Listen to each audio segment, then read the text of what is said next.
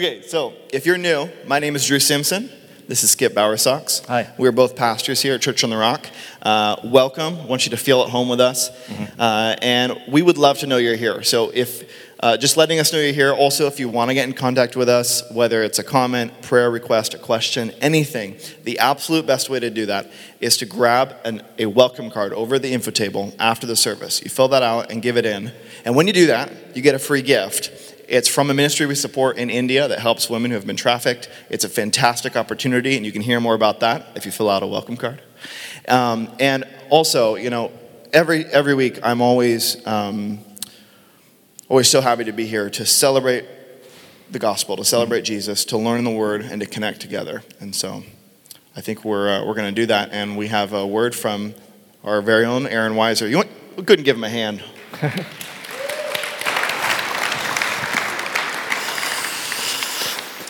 Shall we pray? Yeah. Which one of you is going to pray? He's ready. I'll pray. You're both going to pray? I'll pray. Thank you, Lord, for Aaron Weiser, the gift that he is to us. As a church family, we just pray that your Holy Spirit would anoint him to teach now as you've already anointed him in his study. And we just pray that we would be receptive to that.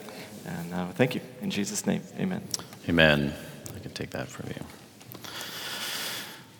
Oh, man, there's so much going on.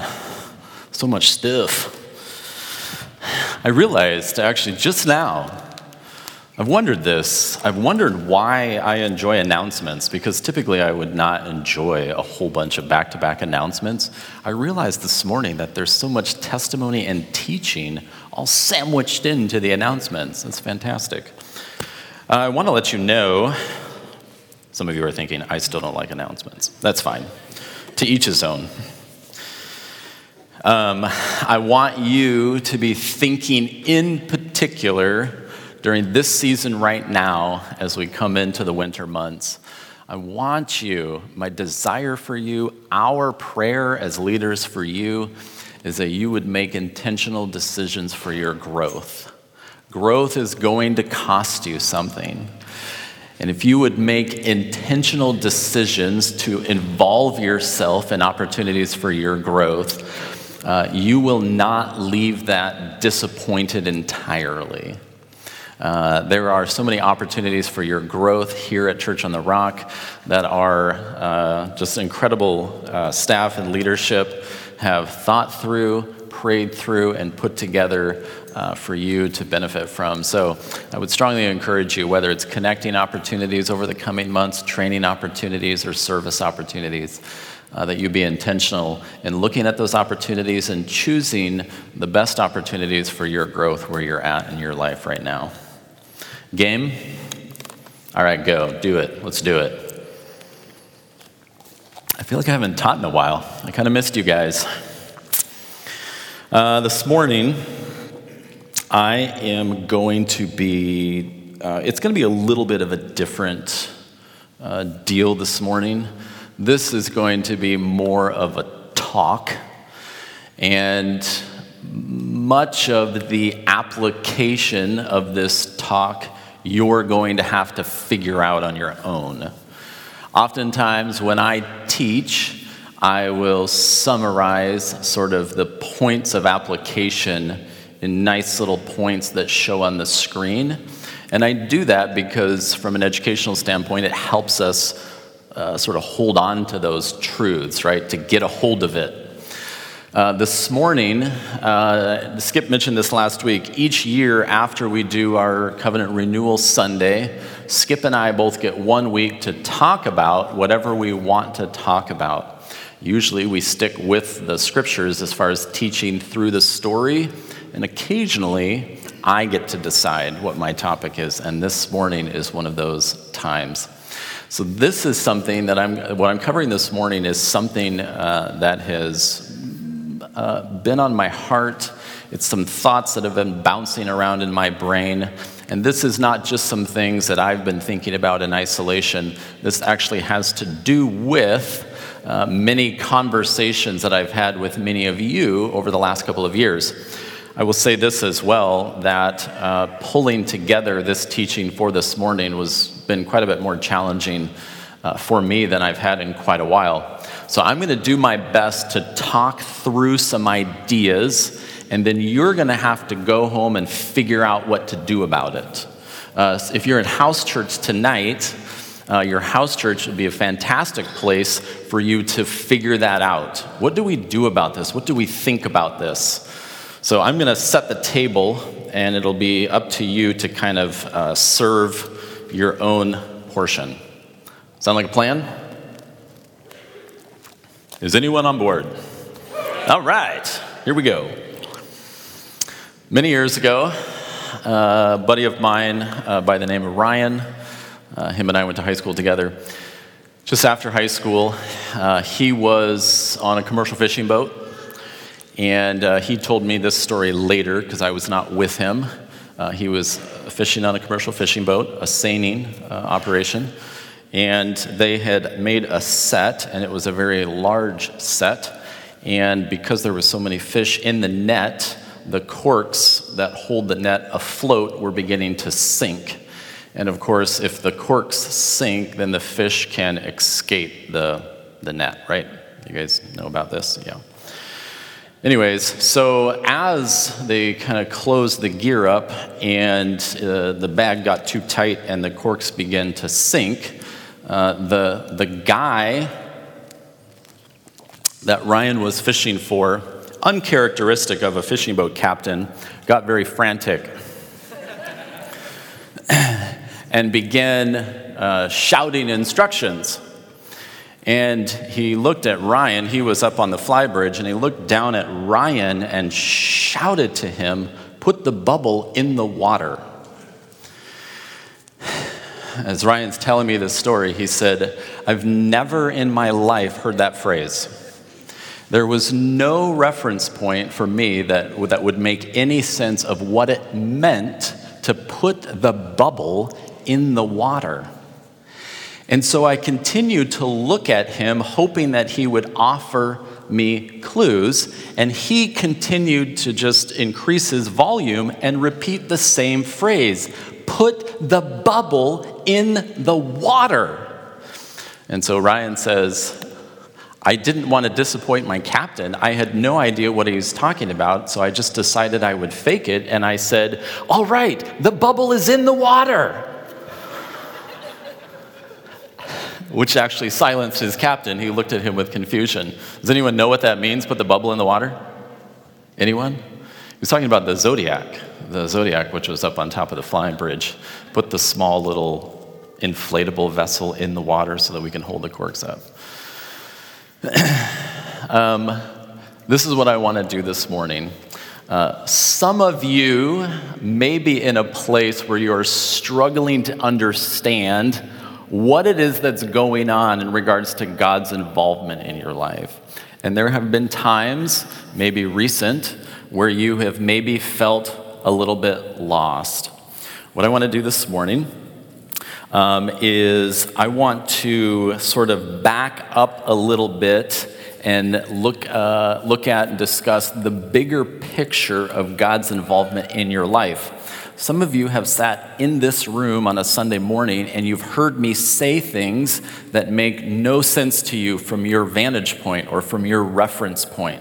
I'm not even sure what that's talking about or what that would mean or how I would act on that. For some of you, the discussions that we have are very new to you. It's a new language. What I want to do this morning is I want to give some very big picture context. So, I'm going to set the stage, and then I want to address the issue that I want to address this morning, and then I want to look at its impact on you, its impact on me, and then we'll land with my key passage. Here we go. First, let me set the stage. What was the mission of Jesus on the earth? What was the mission of Jesus during his time on the earth? What was his purpose? Well, there's actually a couple of times when Jesus, during his ministry, and it's recorded for us in the Gospels, stated his purpose. In fact, he stated it a couple of slightly different ways. John 18:37, "For this I have been born, and for this I have come into the world, to testify to the truth."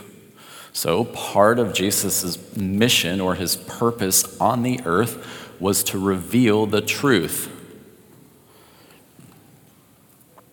Luke 19:10, for the Son of Man has come to seek and to save that which was lost. So that's an expansion. So he comes into the world to bear witness to the truth, but not only to bear witness to the truth, he comes into the world to seek and save that which was lost. There's another passage in John that kind of brings the two together, John 12:46. I have come as a light into the world so that everyone who believes in me will not remain in darkness. So Jesus, who is the light, who is the truth, he comes into the world, and in revealing the truth about good and evil, he extends an invitation, a rescuing invitation to come into the light, to be saved, right? That's his purpose on the earth. To bear witness to the truth, to shed light on good and evil, and to rescue those who desire to be rescued from the darkness and into the light. So what was the mission of Jesus on the earth? To seek and to save. Now, in our time today, we know, and I don't have a ton of time to go into the details of this. You can check the first chapter of Acts,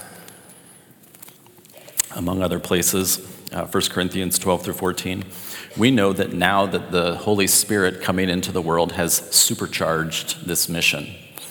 In other words, the Holy Spirit, in agreement with the mission of Jesus on the earth, has come into our lives, into our hearts, and supernaturally enables us to accomplish Jesus' mission on the earth, to bear witness to the truth, to reveal light and dark, and to rescue those who would be rescued. Second question, what are you doing on the earth? And I actually don't mean like what is your mission. I mean, what is the substance of your activities on the earth? I would suggest that most of you spend most of your time with two activities, your work and your relationships. Is that fair? I mean, besides Netflix, work and relationships, right? In fact, these are the two noble endeavors, some of you have heard me discuss, assigned to mankind in the garden. You will have work and you will have relationships. And most of my life and most of your life consists of activities pertaining to one or both of those two things. Work and relationships. That's what we're doing. In the context of work and relationships, how do I then join with what Jesus is doing? What is Jesus doing? He's testifying to the truth. He's revealing good and evil. And he's inviting those in the darkness to come to the light. He's rescuing. How do I, in my work and in my relationships, join with what he is doing? Well, Jesus gives us an answer for that. He gives us additional insight, also speaking to his purpose. Mark 10:45. For the Son of Man did not come to be served, but to serve and to give his life a ransom for many. So Jesus says, let me illuminate more to you what my purpose is. I came to serve, not to be served. That's my mission. That's my purpose. This, of course, gives context to the greatest commandment. What's the greatest commandment? That you would love the Lord your God with all your heart, and that you would love others with that same love. How do you do that? As a servant, pursuing the benefit of others. In my relationships and through my work, if I am going to join with Jesus in serving others, it means that I have made it my highest priority through my work and in my relationships to be a source of blessing rather than a recipient of blessing.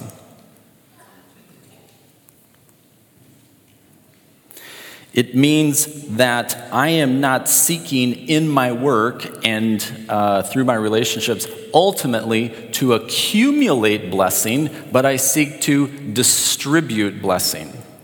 You understand the difference? That I am not wholly given to gathering for myself, but I am wholly given to giving, providing to others. Jesus says, I came to serve, not to be served.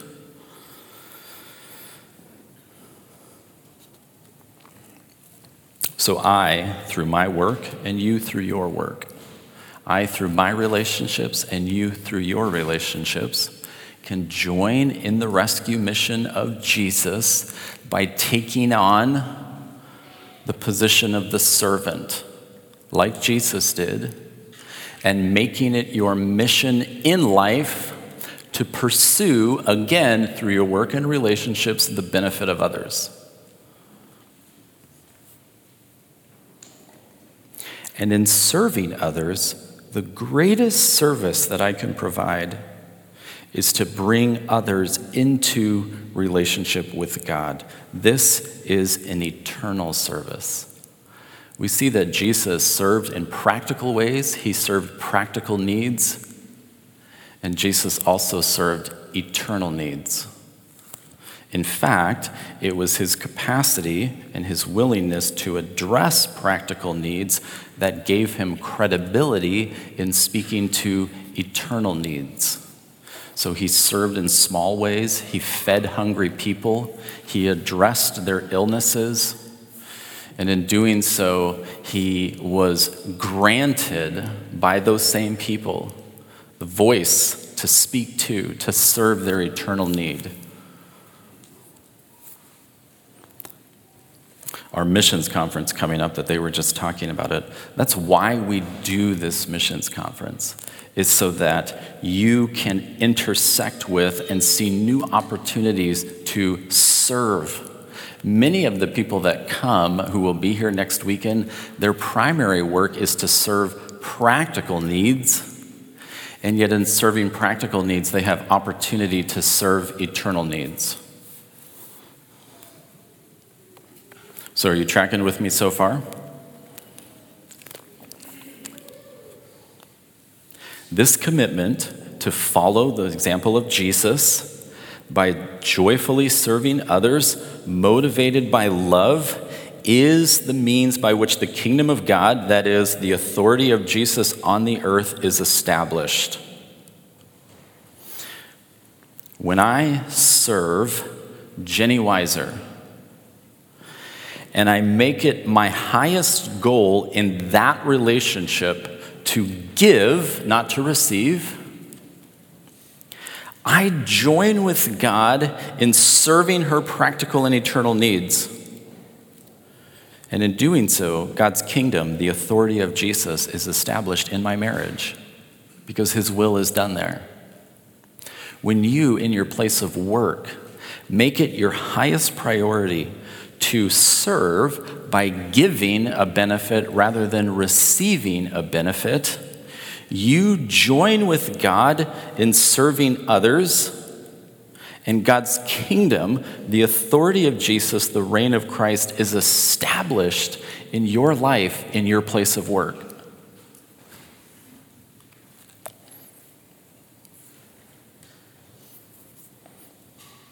So through service, in the context of my work and relationships, I join with Jesus in his loving mission to rescue those who are lost. This is true for all of you, no matter your place of work, no matter your kind of work. This is true for all of you in all of your relationships, no matter the nature of those relationships.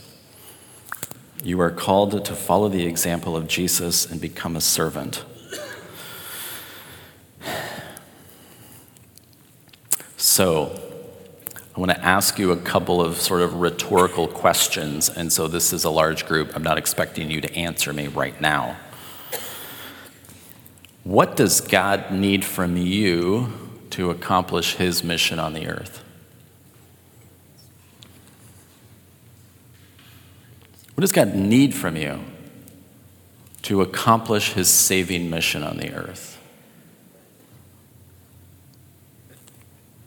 Acts 17:24, the God who made the world and all things in it, since he is Lord of heaven and the earth, he does not dwell in temples made with hands, nor is he served by human hands, as though he needed anything, since he himself gives to all people life and breath and all things. What does God need from you to accomplish his mission, his rescue mission on the earth? Nothing. Do you think that you have the capacity to stall the plan of the sovereign God of the universe on the earth? No. We have not been invested with such a capacity.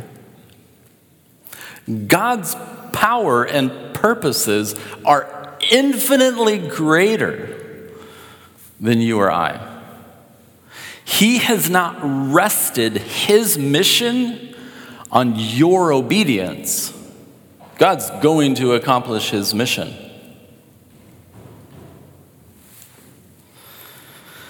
So God doesn't need us to accomplish his mission.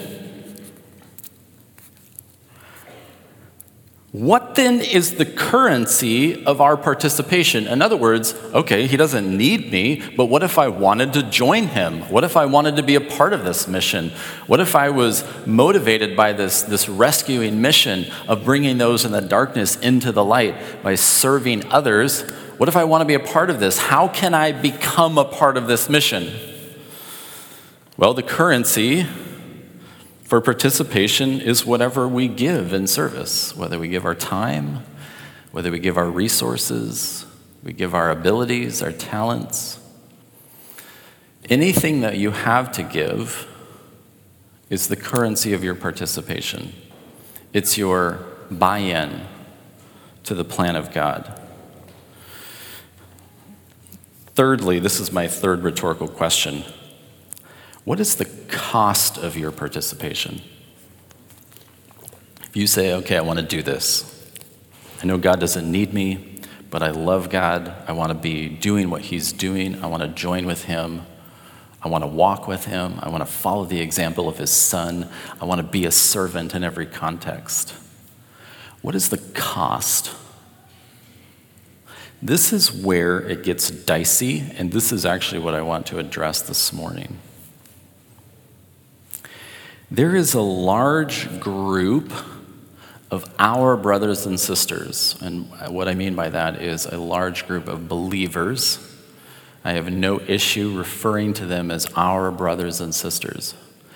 There's a large group, and this is a growing group, and it's a growing message, who believe and teach that there is not a material cost to following Jesus. In fact, we should expect a material benefit. Now, I know you're going 10 different directions right now. Stay with me. Track with me here. When I talk about material benefits, what I'm referring to specifically is material possessions, material comforts, material security. And the message is that following Jesus will lead to material advantage, material benefits. Another way of saying it, and this really gets to the heart of this message, is that God's commitment to provide you with material benefits will never be compromised or jeopardized by a greater purpose or a greater benefit. In other words, God will never be doing anything that will cost you, that will net you a deficiency of material benefits. And the rationale is this: if I am a son or daughter of the King of the universe, then I should expect to have access to great material benefits. If I were to answer the question, what is God doing? He is caring for his children by supplying them material possessions, comfort, and security.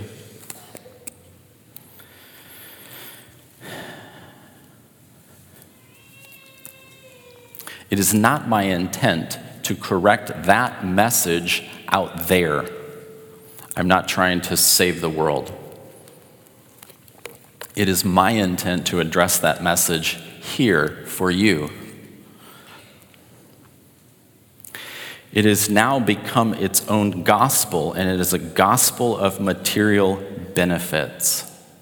That what God has secured for you now in this life is a set of material benefits that none of his plans will compromise.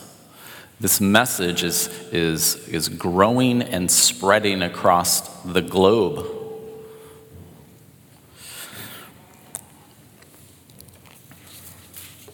I have 4 issues with this message, and let me go through quickly because I still want to cover some things. 2 of them are from a doctrinal perspective, and 2 of them are from an experiential perspective. 4 problems. The first is this: I cannot find a promise of material benefits in the new covenant. And I don't mean I can't find it in just reading through the scriptures. I cannot find it in reading those who teach this message. It is my observation that the new covenant does not make clear promises or guarantees of material benefits, that is, material possessions, comfort, or security. In fact, Jesus seems to be unwilling to allow for a sanctified or a holy love of material benefits. And this is why, if I'm called to be a servant, which is to give away, giving away is in opposition to accumulating for myself. And I cannot simultaneously hold both as my highest commitment, right? One of them is going to jeopardize the other. If my highest commitment is to give, it's going to cost me when I accumulate. And if my highest ambition is to accumulate, it's going to cost me in my capacity to give. Jesus says you can't serve God and serve the accumulation of material benefits. There's no way to reconcile two as an ultimate goal. As an ultimate goal. This is what I love about teaching on this topic. There is no amount of material possessions, comfort, or security at which I can look at someone else and say, oh, they missed it.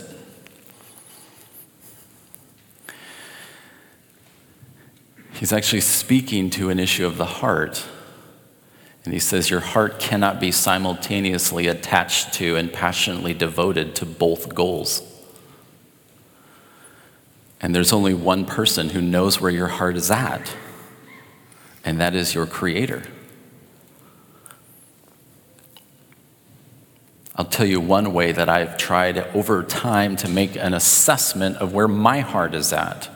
If you're like me, you find it difficult to analyze your own heart and evaluate your motives, right?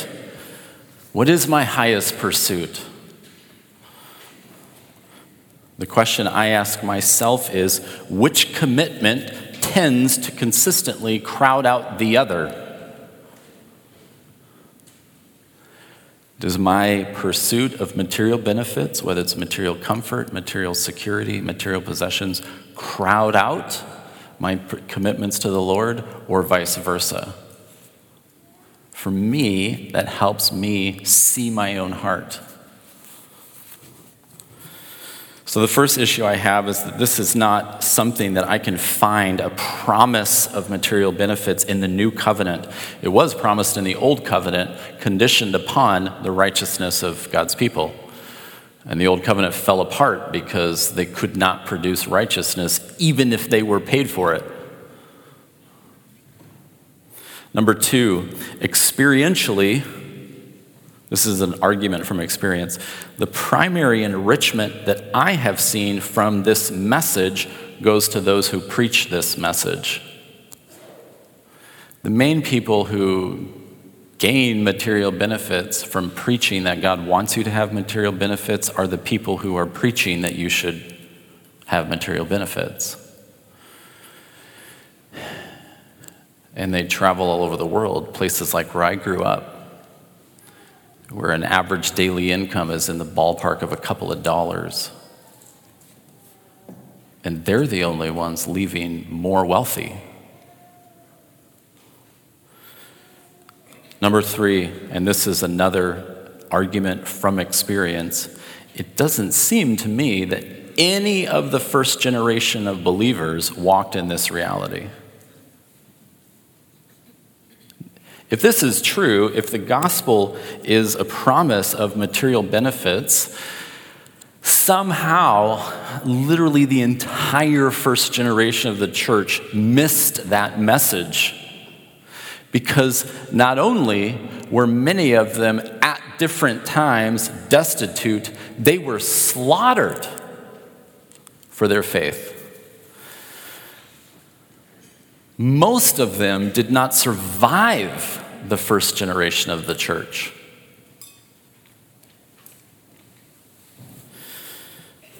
Number 4. I'll add to that, not to mention that most of the believers currently on the planet do not walk in this reality. There are hundreds of millions of our brothers and sisters right now across the face of the earth who are under threat of their own lives, their own safety, their own security, of losing all of their possessions for one reason and one reason alone: because they profess the name of Jesus Christ. Number 4, doctrinally, it seems that the New Testament predicted something else.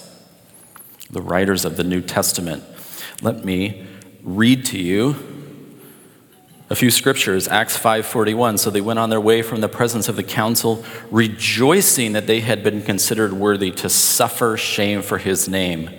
2 Timothy 1:8. Join with me in suffering for the gospel according to the power of God.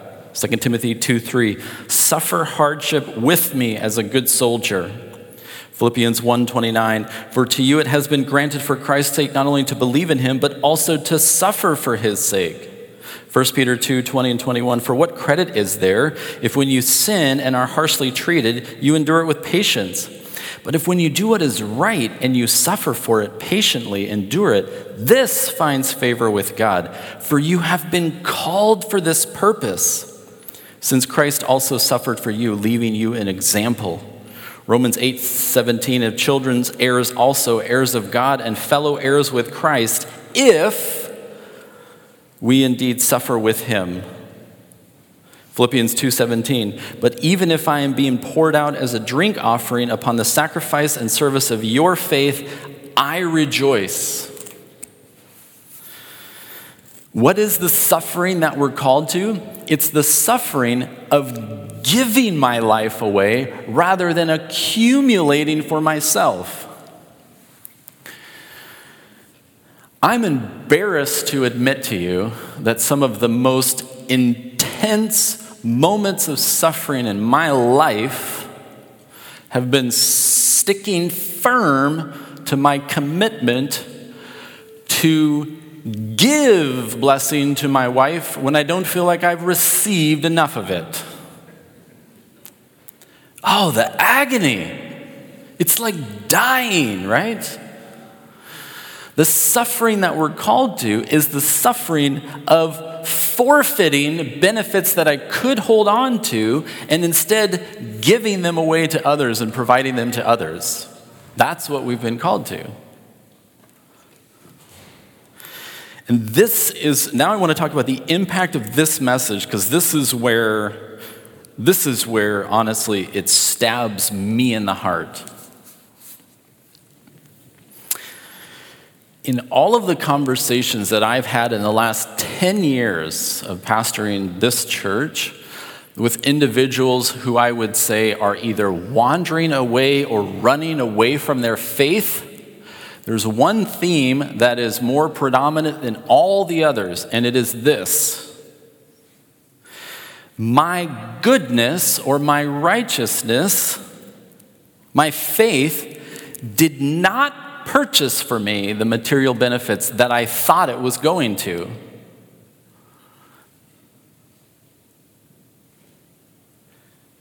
And that person in that moment in desperation looks to God and says, God, what are you doing? What are you doing?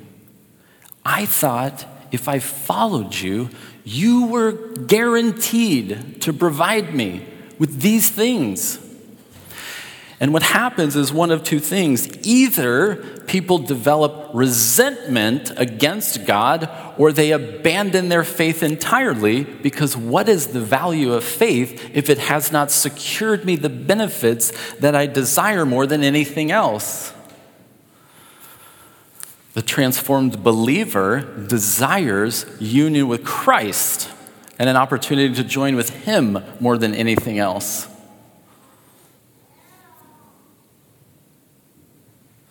Our calling is to be a life poured out, not a life piled up. When I watch church leaders beg for money on the premise of promised riches, placing the weight of God's plan on your money. If you would just give this, then God would be able to do this. It's embarrassing.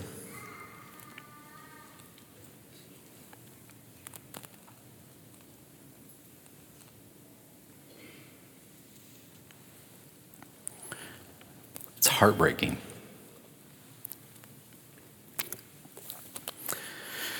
And if I'm being honest with all of you, quite frankly, it ticks me off.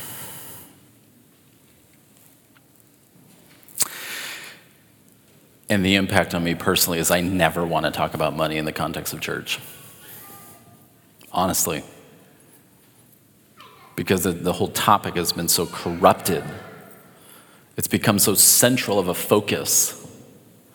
And it's become so central of a focus with a group of people who have more money than anyone on the planet.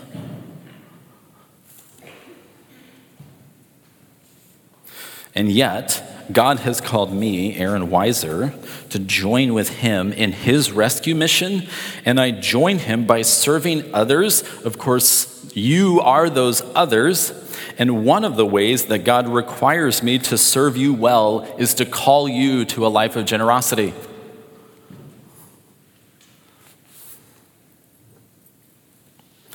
You know, for all Paul's talk of suffering, you would think he would be a pretty sad, depressed guy, right? Philippians 4, beginning in verse 11. Not that I speak from want, for I have learned to be content in whatever circumstances I have. I know how to get along with humble means, and I know how to live in prosperity. In any and every circumstance, I have learned the secret of being filled and going hungry, both of having abundance and suffering need. I can do all of these things through Christ who strengthens me. Nevertheless, you have done well to share with me in my affliction, not because I'm after the gift itself, but because of the profit which increases to your account, because it's good for you to be generous. What's the secret of Paul's contentment? How do you serve in every context? How do you give your lives away in every context and remain contented? Romans 8:18. This is again Paul speaking. For I have considered that the sufferings of this present time are not worthy to be compared with the glory that is to be revealed to us. So you have to pay a price. So it costs you. You lose something. You give it away, whatever it is. Do you think there's a formula that can adequately convey the disparity of value between those things that you gave away and what you will receive in Christ, through Christ, for eternity? He says, I don't even know how to come up with a comparison of the two. If you could see the disparity, I think all of us, if I could see it more clearly, I would be more rapidly blessing others, taking on the form of a servant. I'm going to land with this passage, and I invite the worship team up. This is actually the passage I came here to share with you this morning. Here's my sermon. You ready? I'll let Paul preach it. 1 Corinthians 15:19. If we have hoped in Christ in this life only, we are of all men to be most pitied. What Paul is saying is that if you were to sort of get your mind around all of the benefits of knowing Jesus, and you were to segment those benefits that'll be in eternity away from those benefits that are just experienced in this life for following Jesus. And those are all the benefits you have. Your life is kind of a joke, is what Paul says. If all you have are the benefits now of knowing Jesus, you are of all people to be most pitied, because we as believers, as followers of Christ, following in his footsteps, have not pursued the material benefits that enslave so many, but we haven't pursued a greater benefit, a greater joy, a greater love. And we do so by giving our lives away now. I have a brother and sister-in-law who live in Papua. They are reaching an unreached people group on a mountaintop in Papua, Shelley and Craig. Some of you know them. Some of you have met them. It's about a 10-year process of training and development to get them to the place where they could preach the gospel to this people who has not heard. And they preached the gospel, and a large segment of the village came to Christ. And Christ is transforming their affections, transforming their hearts. And the leader of a neighboring village saw this, was threatened by it. And so when my sister and brother-in-law, Craig and Shelley, left their home to go out of the tribal location into the city for a week, their house and all of their possessions were burned to the ground. Everything that they owned was destroyed. They have 4 kids. Their oldest, Jade, I think she's like 13. Of course, there's a lot of emotion with all of that, right? She said to her parents, I guess we're really missionaries now.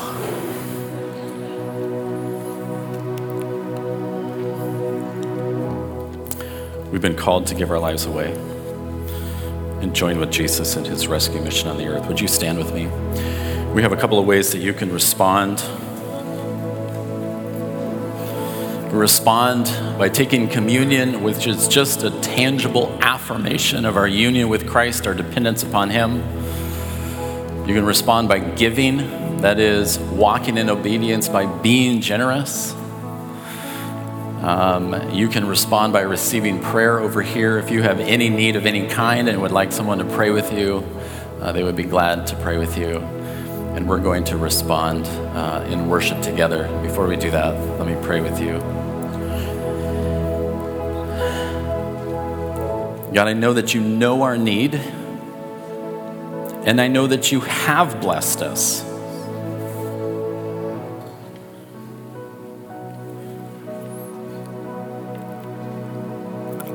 My prayer is that we would not become so attached to the many blessings we have received from you, that we hold on to those at the expense of being a blessing as we follow in your footsteps.